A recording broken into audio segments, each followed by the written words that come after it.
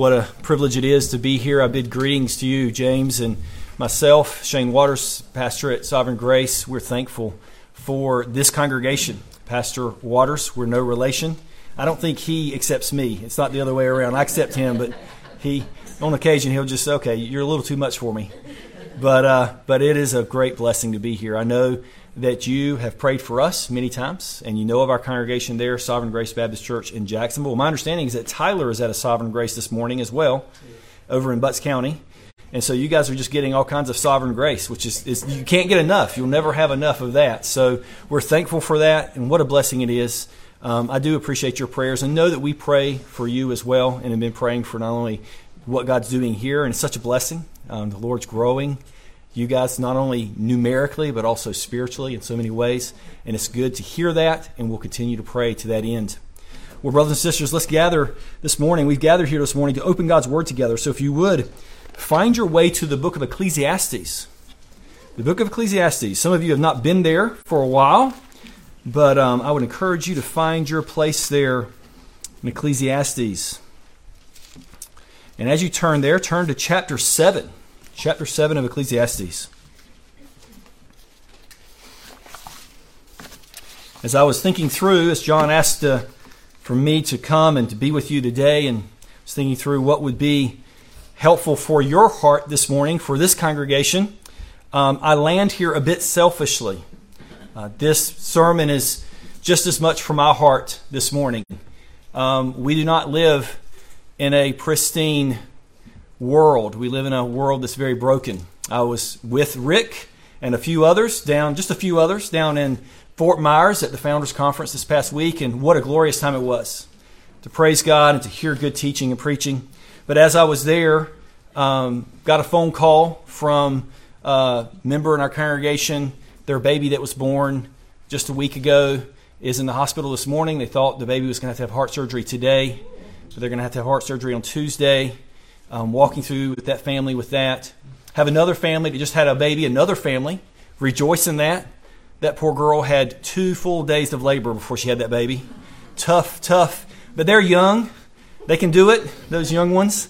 And so we're excited and thrilled about that. We have an adoption this coming week.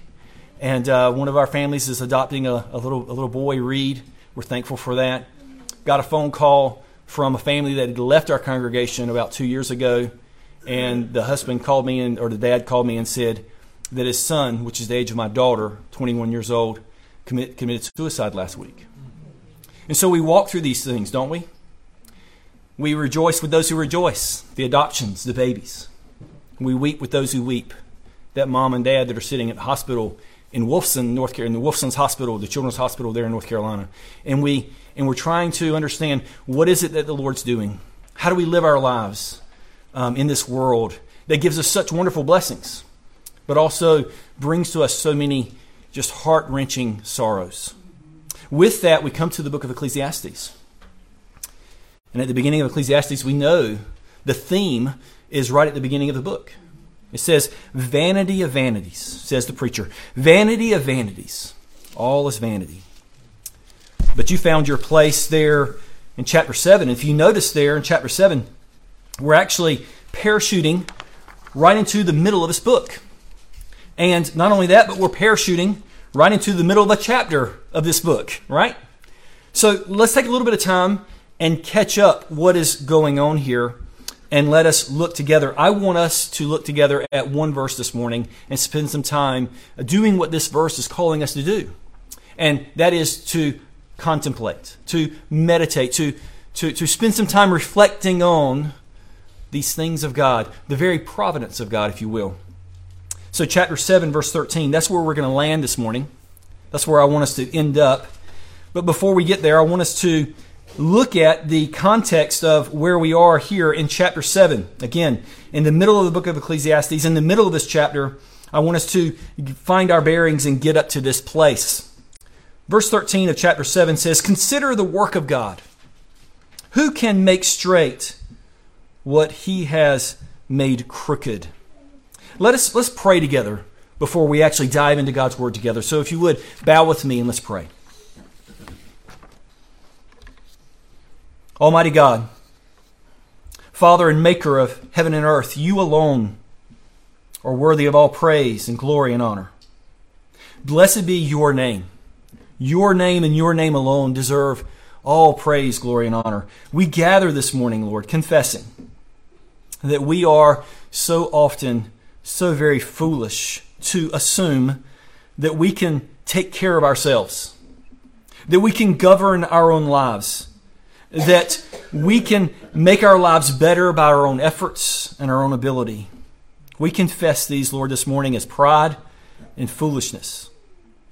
Oh, Lord, grant us, I pray this morning, your Spirit, that we might rest in Christ, who is our prophet, our priest, and our king. You, Lord Jesus, direct us through your word.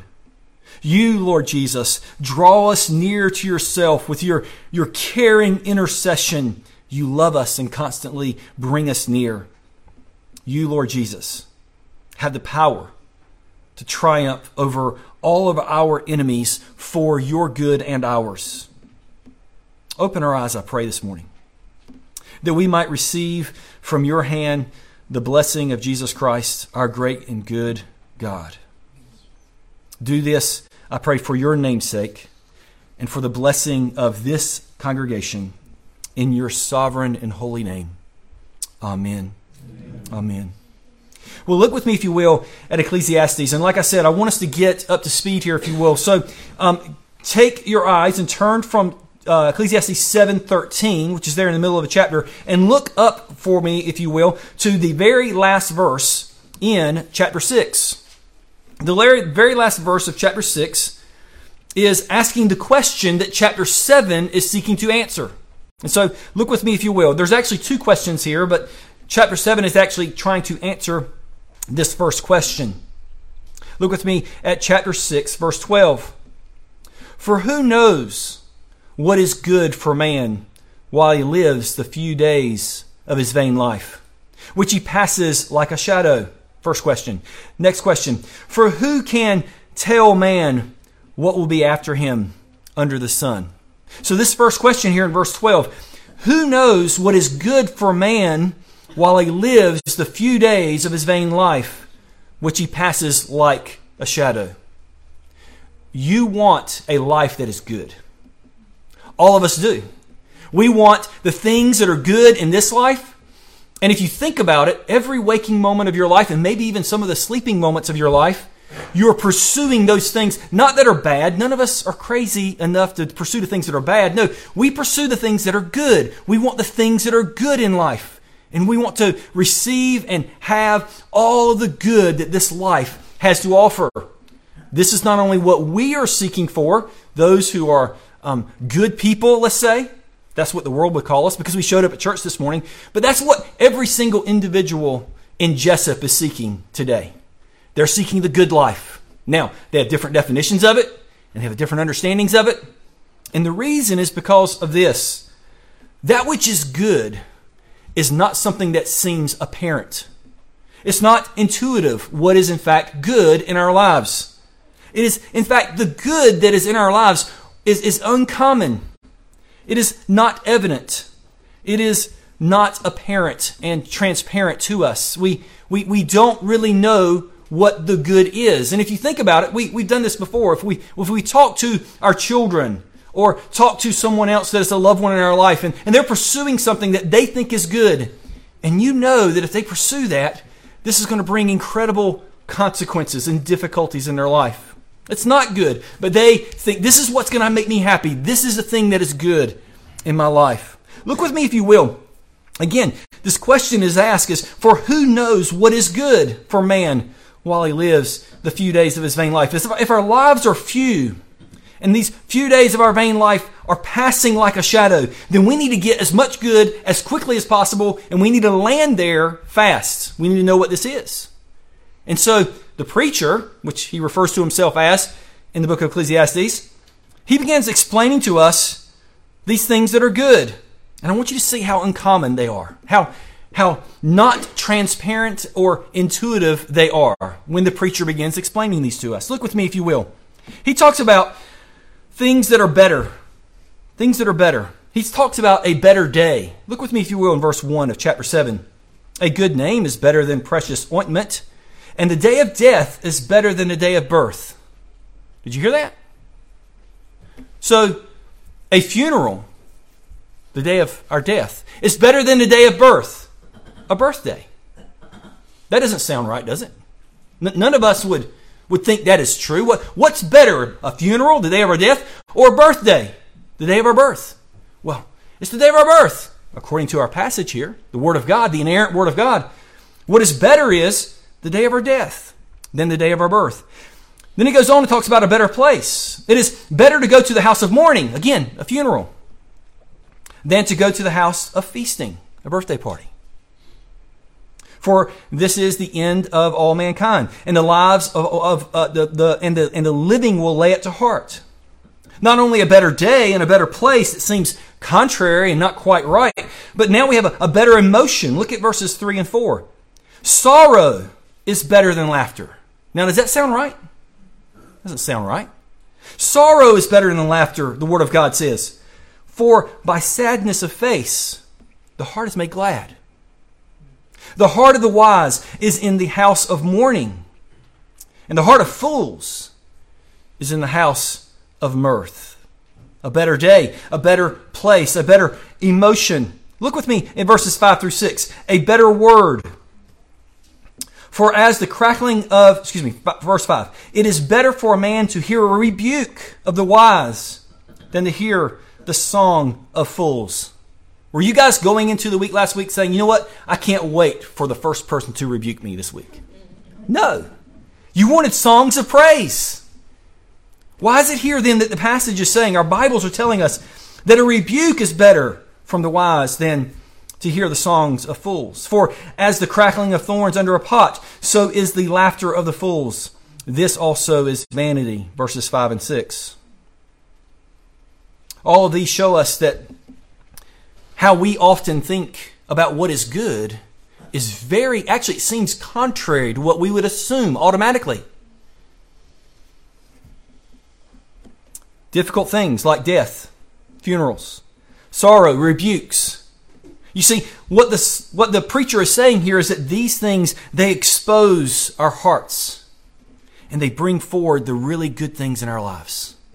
They show us what really matters and they drive us away from the frivolous things that are in life. Well, he not only talks to us about the fact that these good things, these better things, are often things that are not common or apparent, but he goes on and he says, not only are these things not common or apparent, not intuitive to us, but there's also hindrances and obstacles in this world that we live in to these good and better things that we're after. So look with me at verses 7 through 10. Verses 7 through 10. We see in verses 7 through 10, these obstacles or hindrances to this good life, the things that we're trying to pursue that are good. All right? Verse 7, we see that corruption in this world is a hindrance or a barrier to those things that are good. Verse 7, surely oppression drives the wise into madness, and a bribe corrupts the heart. Verse 8, we see that impatience often is a hindrance or barrier to that which is good. Verse 8 says, better is the end of a thing than its beginning. See, impatience, we want the good now. How many of us know of people that want to pursue good and we want it like in the next hour? Not, let me pursue the good and let me do the things that are right and let me discipline my life. And over the next 10 years, I'm going to have something that is good. Being patient about it. No, we want what's good and we want it now. We want it instantly. It says here in verse 8, better is the end of a thing than the beginning, and the patient in spirit is better than the proud in spirit. Another hindrance to that which is good is bitterness. Look with me at verse 9. Be not quick in your spirit to become angry, for anger lodges in the heart of fools. How many of us have a testimony of wanting to pursue that which is good, and a loved one or neighbor or someone has gotten in our way? We've become angry and embittered at them because they don't see that the good that I'm trying to pursue is something that I want, and everyone is getting in my way, and they become angry with that. And what does it do with that good that you're pursuing? It ruins it. It's a barrier. It's a hindrance. to those things that are good. Many of us have grabbed for something only to realize that when we have it, the things that we lost in order to have that good thing, quote unquote, the things that we've had to lose in order to get that good thing, weren't really worth it.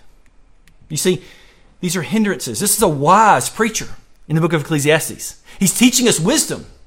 And he's tapping into our heart and saying, these things that you want that are good, they're not as apparent as you might think. In fact, if you automatically think it's good, then you need to back up and consider, because it might be the opposite of what you're thinking. And also there's incredible hindrances to this good that's in the world. Verse 10 is the last hindrance or obstacle. Look with me. And this hindrance or obstacle is nostalgia. Nostalgia. Verse 10 says, "Say not, why are the former days better than these? For it is not from wisdom that you ask this." How many of us have not rejoiced in the blessings we have today because we are reflecting on how good it was 20 years ago and how the world wasn't as crazy and insane as it is now? And so everything in your life now, when you gather together with your family, you're not enjoying the things that are blessings around you, but instead you're all grumbling about why the world is in such a heap of mess and nothing's good, nothing's right. We're allowing this hindrance of nostalgia to push out the things that are good in our lives.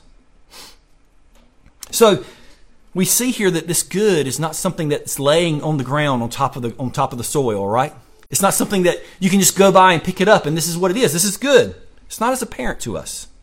And there's also incredible obstacles to this. Now, many of us are reading in a Bible that have verses 1 through 13 formatted in a different way than verses 14 through the rest of the chapters, chapter 7. Some of your Bibles are formatted a little differently. And the reason is because verses 1 through 13 is Proverbs. And some English translations try to set that apart and show you that this is a different kind of literature. And they do that by framing the actual text on the page a little differently than it does with narrative. And so if you see here in verses 1 through 13, this is actually framed differently. It's formatted differently, these verses, because these are Proverbs. These are things that are truths that are being laid before us and help us to understand and have wisdom in this way. And notice, if you will, verse 13 is the last of those Proverbs. It's really bringing everything together. And it's saying this: if these things that we think are good are really not good, they're not apparent, they're not transparent, they're not right in front of us, and there's all these obstacles that are before us if we try to pursue good, that there's all these things that are barriers for us as we want to go after this good, then what are we to do? Throw our hands up and say, you know what? Good is just never going to come to me. There are people, some of which that are maybe in your life, some that may be here this morning, that have gotten to that place. You have pursued good in all these different places. You've had hope in a relationship or marriage or children or finances or job or all these things, and you've placed all of your hope there and they disappointed you, and you've tried something else and that disappointed you, and so you've gotten to the point where you're just like, you know what? There's really no good here on earth. There's nothing here to enjoy. There's nothing here to turn to God in praise for. It's all just hard, arduous, and difficult. Well, the psalmist, or excuse me, the preacher here in Ecclesiastes, he does not believe that. He wants us to turn and understand how we're to respond to this pursuit of that which is good. He asked the question, remember, at the end of chapter 6, verse 12, who knows what is good for man while he lives the few days of his vain life, which he passes like a shadow? Who knows this good? Well, let me tell you who it is that will know and can know this good that is in our lives. How can we know this? How can we pursue this without the hindrances? Verse 13 is going to help us understand this. And this is a short verse, but my prayer is that we will be able to go to work on this verse and do exactly what it's asking us to do. Spend some time meditating, considering these things. Notice what it says. First, it gives us, and these are the 2 points for the sermon this morning, if you will. They're very easy, straightforward. I don't even know if you need to write them down. They're going to be so evident. First, we see in verse 13, that first phrase, we see a command. And then the second phrase in verse 13 gives us a question. Point 1, a command. Point 2, a question. All right. So let's look together at this command that's been given to us. This command that helps us begin thinking about, meditating on, considering the works of God on earth. Now, when we talk about the works of God on earth, we're talking about something in the history of church that's been called the providence of God. And so this morning, I want us to reflect some, if you will, taking this verse and using it as a place where we can think and meditate on. And I want us to consider the providence of God this morning. And as I mentioned at the beginning of the sermon, this is a sermon I pray that isn't just for me. I needed to hear it again. But also for each and every one of us here this morning. I was praying, Lord, would you come by your Spirit this morning and cause your word to rest on this people? That they may find their rest in Christ, and that they may rejoice with confidence that their God is a God of providence. Your life and mine is not flying out of control. It seems that way sometimes. It seems like just a wreck, a mess. It seems like sometimes it's just flying all to pieces. No. The Lord our God is ordering and orchestrating our lives by His providence. And so this morning, let us consider the work of God. Verse 13. This command that's given to us. If the good that is in this life is that we desire to pursue is not obvious or apparent to any of us naturally and easily, then the call that the preacher gives to us this morning is to consider the work of our God. This glorious discipline. This discipline that many of us may not have ever heard of. This idea of meditating. Spending time ruminating on the things of the Lord, thinking through, reflecting. We seldom do this. Why? Because we're distracted. That is an enemy given to us by Satan. Distraction. And many of us have something in our pocket that is being used in an incredible way to keep our minds from considering the work of God and instead remain utterly distracted the majority of our days. And so this morning, I'm calling you to something that we will not naturally do unless we make the effort to consider the work of our God, to lay aside the distractions and the things that are coming at us in our lives, the things that are coming at us in our devices, but also around us in way of our circumstances and the things that are happening. And I want to call us this morning to consider the works of God. And as we do, I want us to understand that we will not best evaluate nor come to the appropriate conclusions about either the works of God nor our God and who He is without discerning first the works of God and the ways of God through the prism of His Word. It is the Word of God that causes us to rightly and faithfully consider the work of God. We can't just simply look around. We'll get distracted, and we will also go in the wrong direction. So almost every single time. We need God's Word as the prism in order for us to be able to see these works of God rightly and faithfully. The works of God display who He is and also how He seeks to relate to us as our Creator and we as His creation. It is clear enough from the context here that we are not called to consider God's work of creation alone, but instead what we're called here is to consider God's providence in our lives. So it's one thing to go out and to look at creation and acknowledge that God created that and to affirm that. That doesn't seem what's going on here. Instead, what the preacher is doing here in chapter 7 seems to be turning us away not to consider creation, but to consider His providence, the works of God in the way He works in our lives. Now, this glorious and majestic contemplation is one that we should give our lives to, that we should give our minds to, that we should give our hearts to. Was there anything this week that you spent time on, maybe on the TV? I'm showing my age there. Even worse, the newspaper. I don't even know if those exist anymore. But especially on our devices. Is there anything more glorious that you saw there that was there and then gone.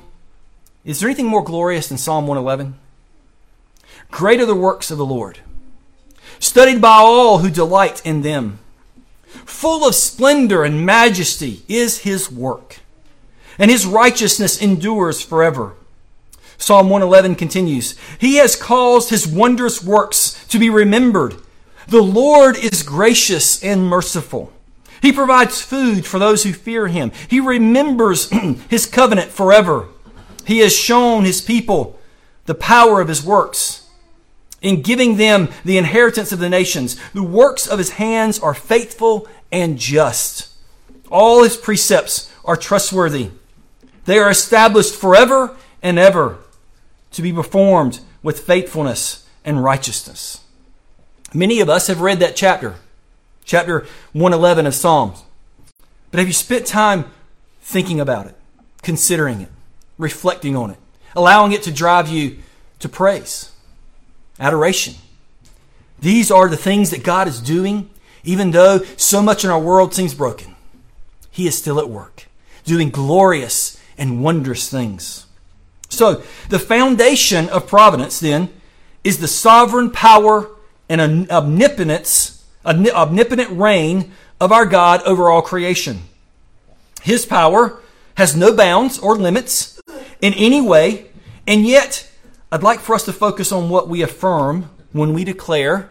Many of us have heard or maybe even read on Sunday mornings or other times what's called the Apostles' Creed. Do you remember the Apostles' Creed? Right at the beginning of it, it says, I believe in God the Father Almighty, maker of heaven and earth. There, we speak first of the fact that God is our Father. This speaks of his benevolence, his love, his constant and sure, lavish mercy and grace toward each and every one of us. God is our Father, and we are his children. We call him Father, not only in the Apostles' Creed, but we call him Father as the Lord taught us to pray himself. He said when we pray, we're to pray in this way, our Father in heaven. Because through Christ, we are stirred to call upon him and know that when we call upon him, he is not an angry God that's insisting on for us to jump through hoops in order for him to act. No, our God is a loving Father. That we can, with confidence, come to him and call upon his name and know that his hand is strong and mighty, but it's also loving and benevolent toward all of those who call upon his name. What a blessing it is. My son has recently moved away. He moved from Florida to Michigan. What in the world was he thinking? Well, that's exactly what his mama asked me when we drove away from the place, when we dropped him off at school there. And it is a good thing on Friday nights when we're able to call him, we do the video thing, and I'm able to see his face and hear him talk to us and enjoy him just speaking with us and talking with us. Why? Because I'm his father, and I love him, and I love the conversations that we have. Is that how you understand your Father in heaven? That in Christ you can call upon his name, and our Father in heaven is seeking to listen to us and hear us. His benevolence and love for us is great and lavish. Well, this God is not only a benevolent Father, but he also, according to the Apostles' Creed, I believe in God the Father Almighty. This speaks of the fact that he's infinite and absolute in his ability, not only to do anything that he wants, but more specifically, to speak of his absolute sovereign reign over everything in all creation. Now, connect this to this very truth. He's a God who loves you. And he's a God who's almighty. He's not against us. He's for us in every way. All that God created in every event that will ever take place in his creation is under his universal, absolute, final reign and rule. Praise the Lord. Because sometimes it just doesn't look that way. So as we begin to consider the work of God, we must realize that the work of God is rooted and grounded in the God of his works.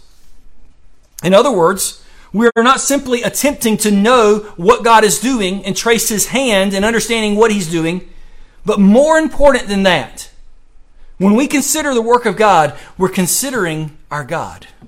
We're considering who He is, not just what He has done for us. We're relishing in the person of God, not just in what He can do for us.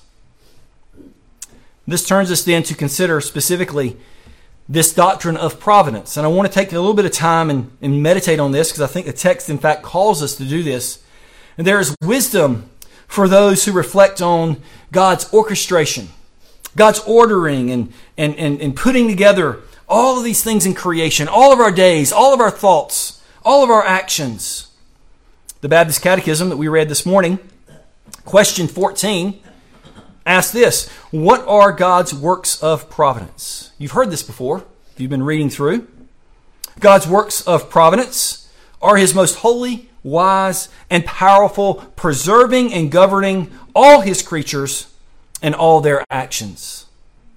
And in this answer, I want us to notice three divisions. These are historically how people have thought through and ordered this understanding of providence. These three divisions is kind of the scope of how God acts, and they are categorized in this way, and I think they'll be helpful for us this morning. So let's think about these. In this answer to question 14, it gives us really three categories of how we're to think about providence. And these are big, fancy words, but they're worth us thinking about, especially if we're going to be considering the works of God. Let's consider the works of God in the first category, and that is His preservation. His preservation. It's right there in our catechism answer. Answer 14. His preservation means that God has not only created all things, but that He provides and cares for all those things that He's created. And He does this always. There's never a moment that He looks away. There's never a moment that we're in danger of doing something outside of what God ordains. We heard of His sure care over and over again when we hear Jesus preaching in His sermon on the Sermon on the Mount.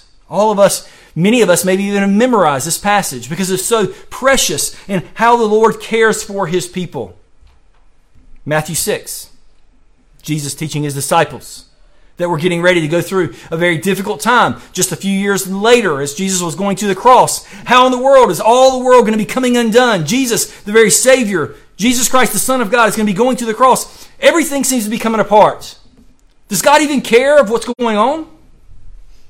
Matthew 6, verse 26, Jesus teaches His disciples earlier in His ministry, look at the birds of the air. They neither sow nor reap, nor gather into barns, and yet your heavenly Father feeds them. Are you not more valuable than they? The answer is yes. If there's anybody here this morning saying, well, I'm not sure. No, the answer is yes, you are. And which of you, by being anxious, can add a single hour to the span of his life? Anybody in here anxious about stuff? Worried about things that are happening? You know, you're doing a lot there. You're adding all kinds of stuff to your life. No, you're not, right? We're not. None of us do that. None of us. It says, and in which you being anxious can add a single hour to the span of his life. And why are you anxious about clothing? Consider the lilies of the field, how they grow. They neither toil nor spin. Yet I tell you, even Solomon, in all his glory, was not arrayed like one of these.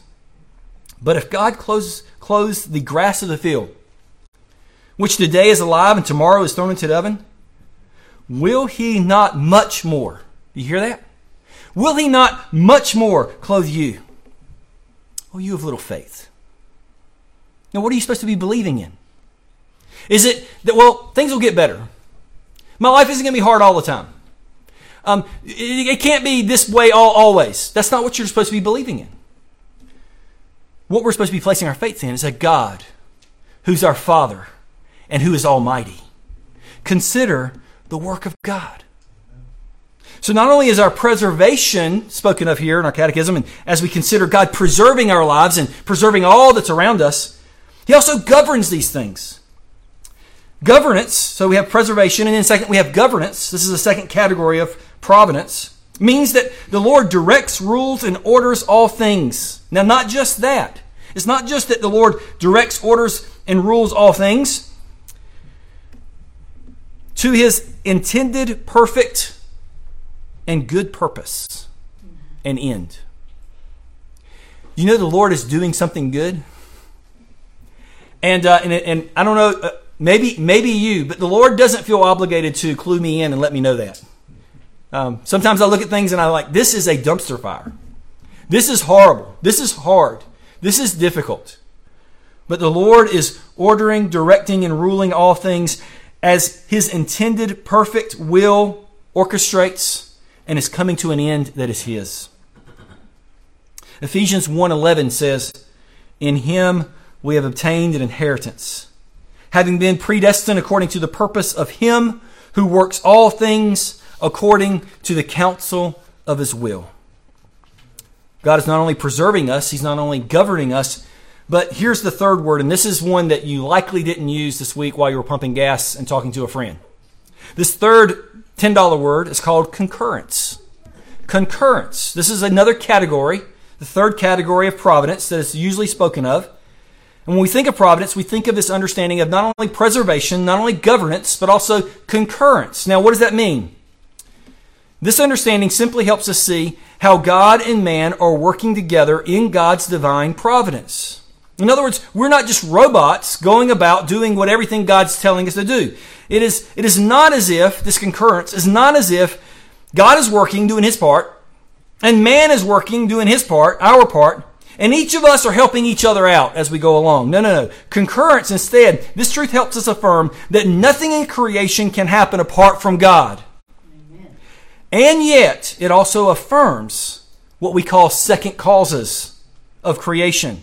And in fact, it tells us that everything that we do are real actions, and that we are going to be responsible for the actions that we participate in. Now, many of you, I assume, have heard or actually read and have spent time thinking about the glorious story of Joseph at the end of the book of Genesis, hadn't you? That's a great story. Joseph is despised by his brothers, right? Deceived by them, thrown into a pit, drug out of the pit, sold into slavery, goes to Potiphar's house, gets told a lie about, gets thrown in jail. Don't worry, the cupbearer will get him out. Oh, the cupbearer forgets about him. He doesn't get out until later. And then he becomes the most influential man in the powerhouse nation of Egypt. Incredible providences taking place there. Incredible things. Much of which, when you read through that, you're like, Joseph is on the end of a string. There's nothing that he's orchestrating and ordering. Everything that's happening to him is being dumped on him, and he's just having to react. Is that how some of you guys feel sometimes? At the end of Genesis chapter 45, he tells his brothers that he is Joseph, and they are beside themselves. Remember that? Listen to how Joseph describes all of those amazing things that took place over those many years in his life. So Joseph said to his brothers, this is Genesis 45. Joseph said to his brothers, "Come near to me, please." And they came near. And he said, "I am your brother Joseph, whom you sold into Egypt. You sold me into Egypt," he says. "And now do not be distressed or angry with yourselves because you sold me here." You see, they're culpable. They're responsible for their actions. For, this is what he says in Genesis chapter 45, verse 5. Joseph says, "For God sent me before you to preserve life." Concurrence. We have real responsibility. God is ordering and orchestrating things to his wonderful and glorious end. What a blessing. So, we have here this command. My encouragement to you is to take up this command. What better day to do that than on Lord's Day? All week long, you're in the rat race. You're going as hard as you can. You're fulfilling your responsibilities. You're doing everything you need to do. You're going after all the things that are pressing on you. On Lord's Day, our Lord has called us to rest. And one of the best ways we can do that is to set aside time and maybe go for a walk, or maybe take your Bible and read through the latter part of Genesis, those last several chapters in the book of Genesis, and see again how God was ordering and orchestrating Joseph's life. And then think back through your own life and say, Lord, you were doing the same thing. There are so many opportunities for me to just fall off the cliff. And yet, you ordered and orchestrate things in such a way that though these days that I may be in right now are hard, they're good. They're good. You're teaching me things, Lord. You're bringing me to faith. So this is the command. Let's turn now to the question. To the question here in verse 13. The command was, consider the work of God. The command we see here, who can make straight what he has made crooked? We have to consider the work of God, and we have a better foundation when we consider the works of God and meditate on that question.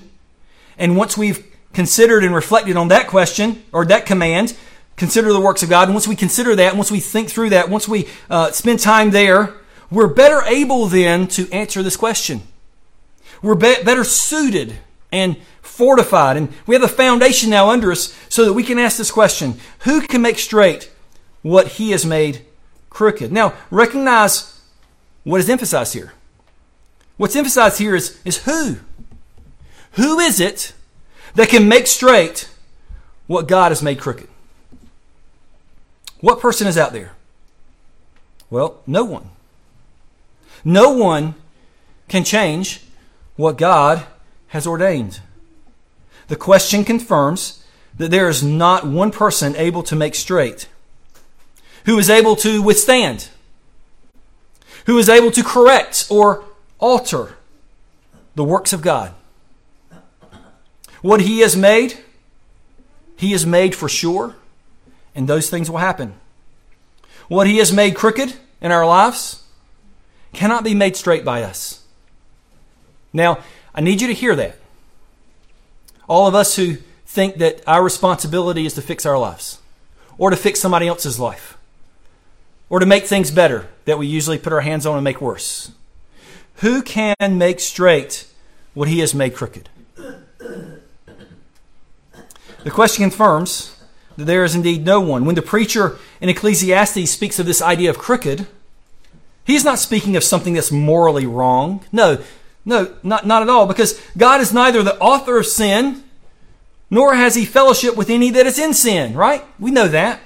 No, crooked here instead means those sorrows, those difficulties, those struggles and pains, those places that you would rather not be, and yet here you are. These are the, if you will, as Thomas Boston said, these are the crooks that are in our lot, right? Let us ask this question. Let me ask you this question. What one thing in your life would you change if you had the power to do it? Now, there are some of you here this morning that instantly went right to something.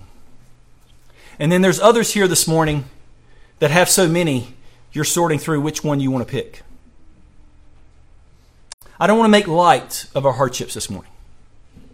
I don't want to make light of the grievances and the struggles and the pain and the sorrow and the agony that so many, not only in this room, but also in our culture, in our society, in our community, that are going through. It is horrifying.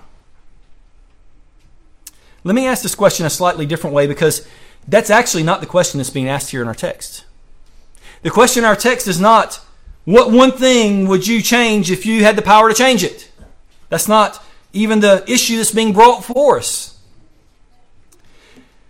And when I ask this second question, I want you to understand that this question is going to help us understand whether if we have a biblical understanding of providence, and if that understanding has left our head and started seeping into our heart.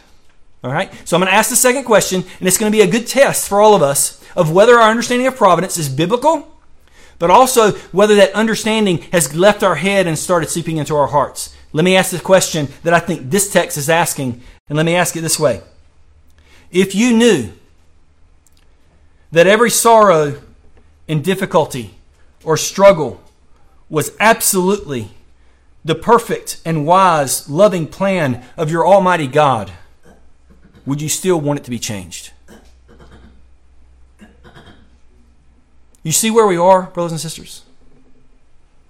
We live in a society that sadly is so therapeutic that we believe that any hardship or struggle that comes into our lives must be from something other than what God is doing to create good in us.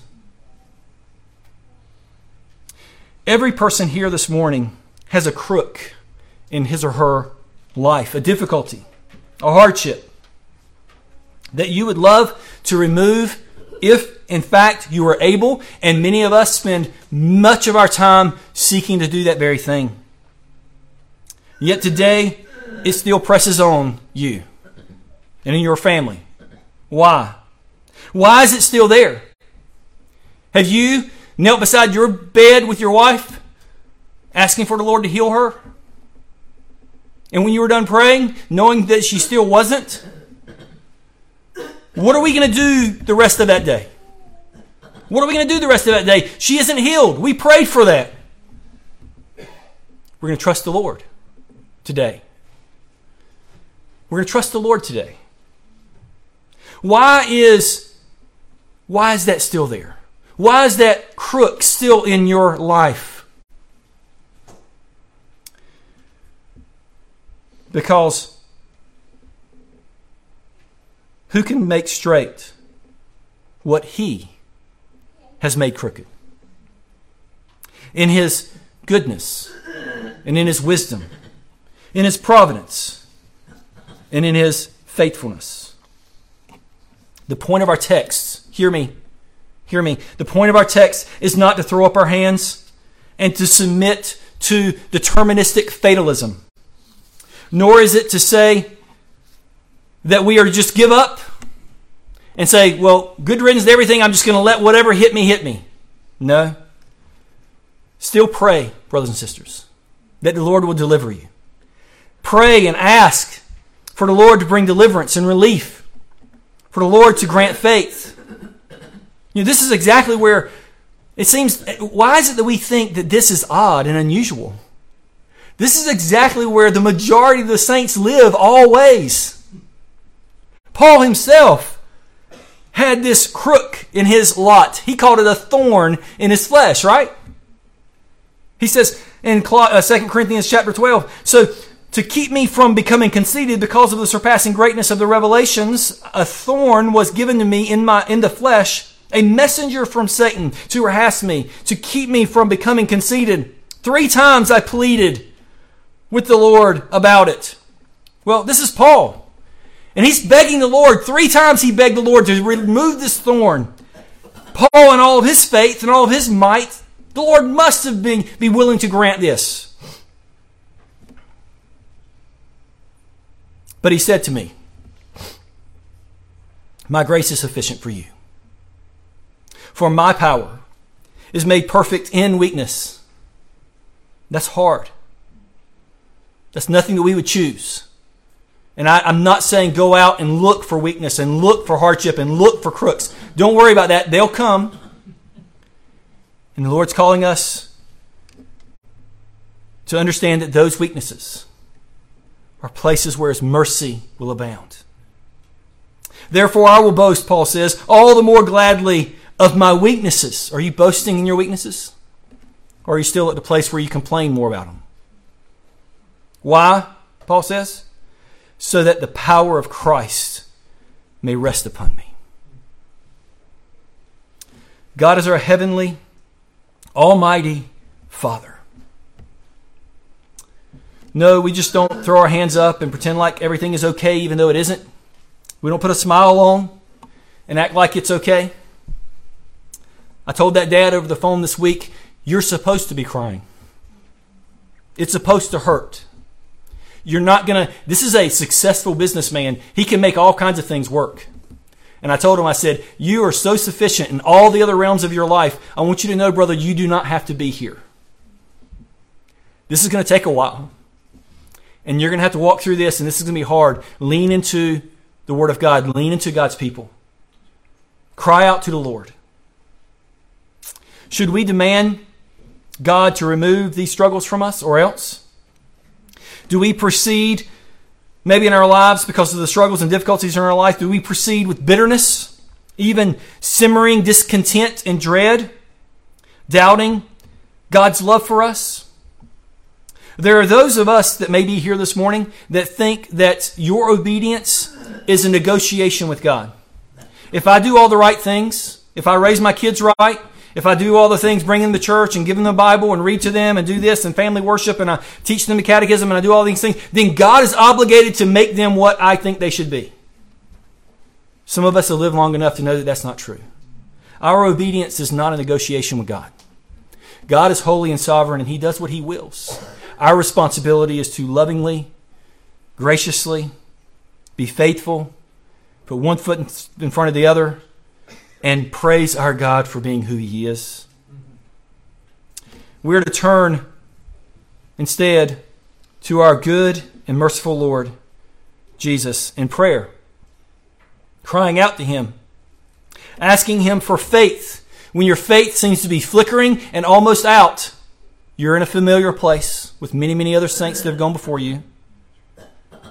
Trust His tender love. He is not being harsh. He's not trying to press and squash you. Have you ever heard anybody say, God isn't going to give you anything you can't handle? Well, that's crazy. I think everything God gives me I can't handle. It just keeps driving me back to prayer. Again, 2 weeks ago, our congregation, sitting beside a hospital bed with a 38-year-old man that just found out he went to the hospital because he had pneumonia. And they told him, you've got cancer all over your body. 38 years old. I said, brother, this is where we have faith. We talk about faith all the time, but this is where we're going to trust the Lord. Him and his wife are precious examples of faith. It's amazing over the last 2 weeks how they faced the very difficult providence that they've in, and they're praising the Lord because of it. In fact, I think he may even be at church this morning. I hate I missed him because I think they're going to be at church for the first time this morning. Now, this particular sorrow or hardship that's in our lives, this is not an uncommon place. In fact, this is where the saints throughout the centuries have found that it's not only important for us to acknowledge these truths, but we also need to sing them to one another. We need to be reminding each other often of these things. That's why we sang this morning, whatever my God ordains is right. He never will deceive me. He leads me by the proper path. I know He will not leave me.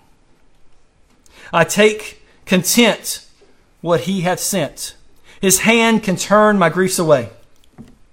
And patiently I wait His day. His hand can turn my griefs away. Sometimes we need to sing that. Sometimes we need to be singing that to one another, encouraging one another with these truths. That's why we have these hymns in our hymn book, hymn 66. Get you a Hymns of Grace hymn book and take it home and read through the hymns as part of your devotions. These old hymns are men and women who've walked through very difficult times, and they sing of the good God who's brought them through it. On Monday of this week, got a video from one of our mamas. She has a 2-year-old. I think he may be 3 now. CJ has autism. And they're having a tough time with him. They're trying to figure out how do you discipline him and what do you say no to and what do you say yes to. And mom and dad, of course, had great plans of him being a football player, right? And CJ's probably not going to be a football player. His mama sent me a video on Monday of CJ singing one of the hymns that we sing in our church. He may not be a football player, but he knows the truths of God because he's sitting in God's house with God's people. It's amazing what the Spirit can do, even to those people that we say, he's not learning anything. He doesn't need to be in the worship service. No, he's there.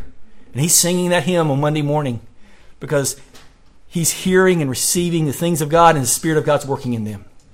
Praise be His name. Don't underestimate the opportunity as we gather and sing on Lord's Day that what we're doing as we sing is we're actually preaching to one another these truths that are God's truths. We're not just trying to make it through the song or keep up with the person that's singing better or trying not to sing too loud to embarrass ourselves. We're actually trying to encourage one another, the saints, because there's those that are sitting here this morning that have gone through quite a week. And you need to hear somebody else singing that truth because you don't believe it yourself. And you need somebody else to just tell you that. And so you're able to hear these things.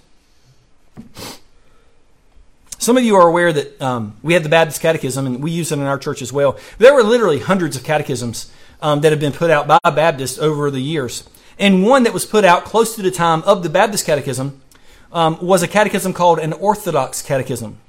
And Hercules Collins, which is one of the framers of our confession, actually took the Heidelberg Catechism, which is a Presbyterian catechism, and he baptized it, if you will, and made it into a Baptist catechism. And it's called an Orthodox Catechism, and it is a beautiful rendering. It has a lot of the Heidelberg in it, but it also has Baptist distinctives in it.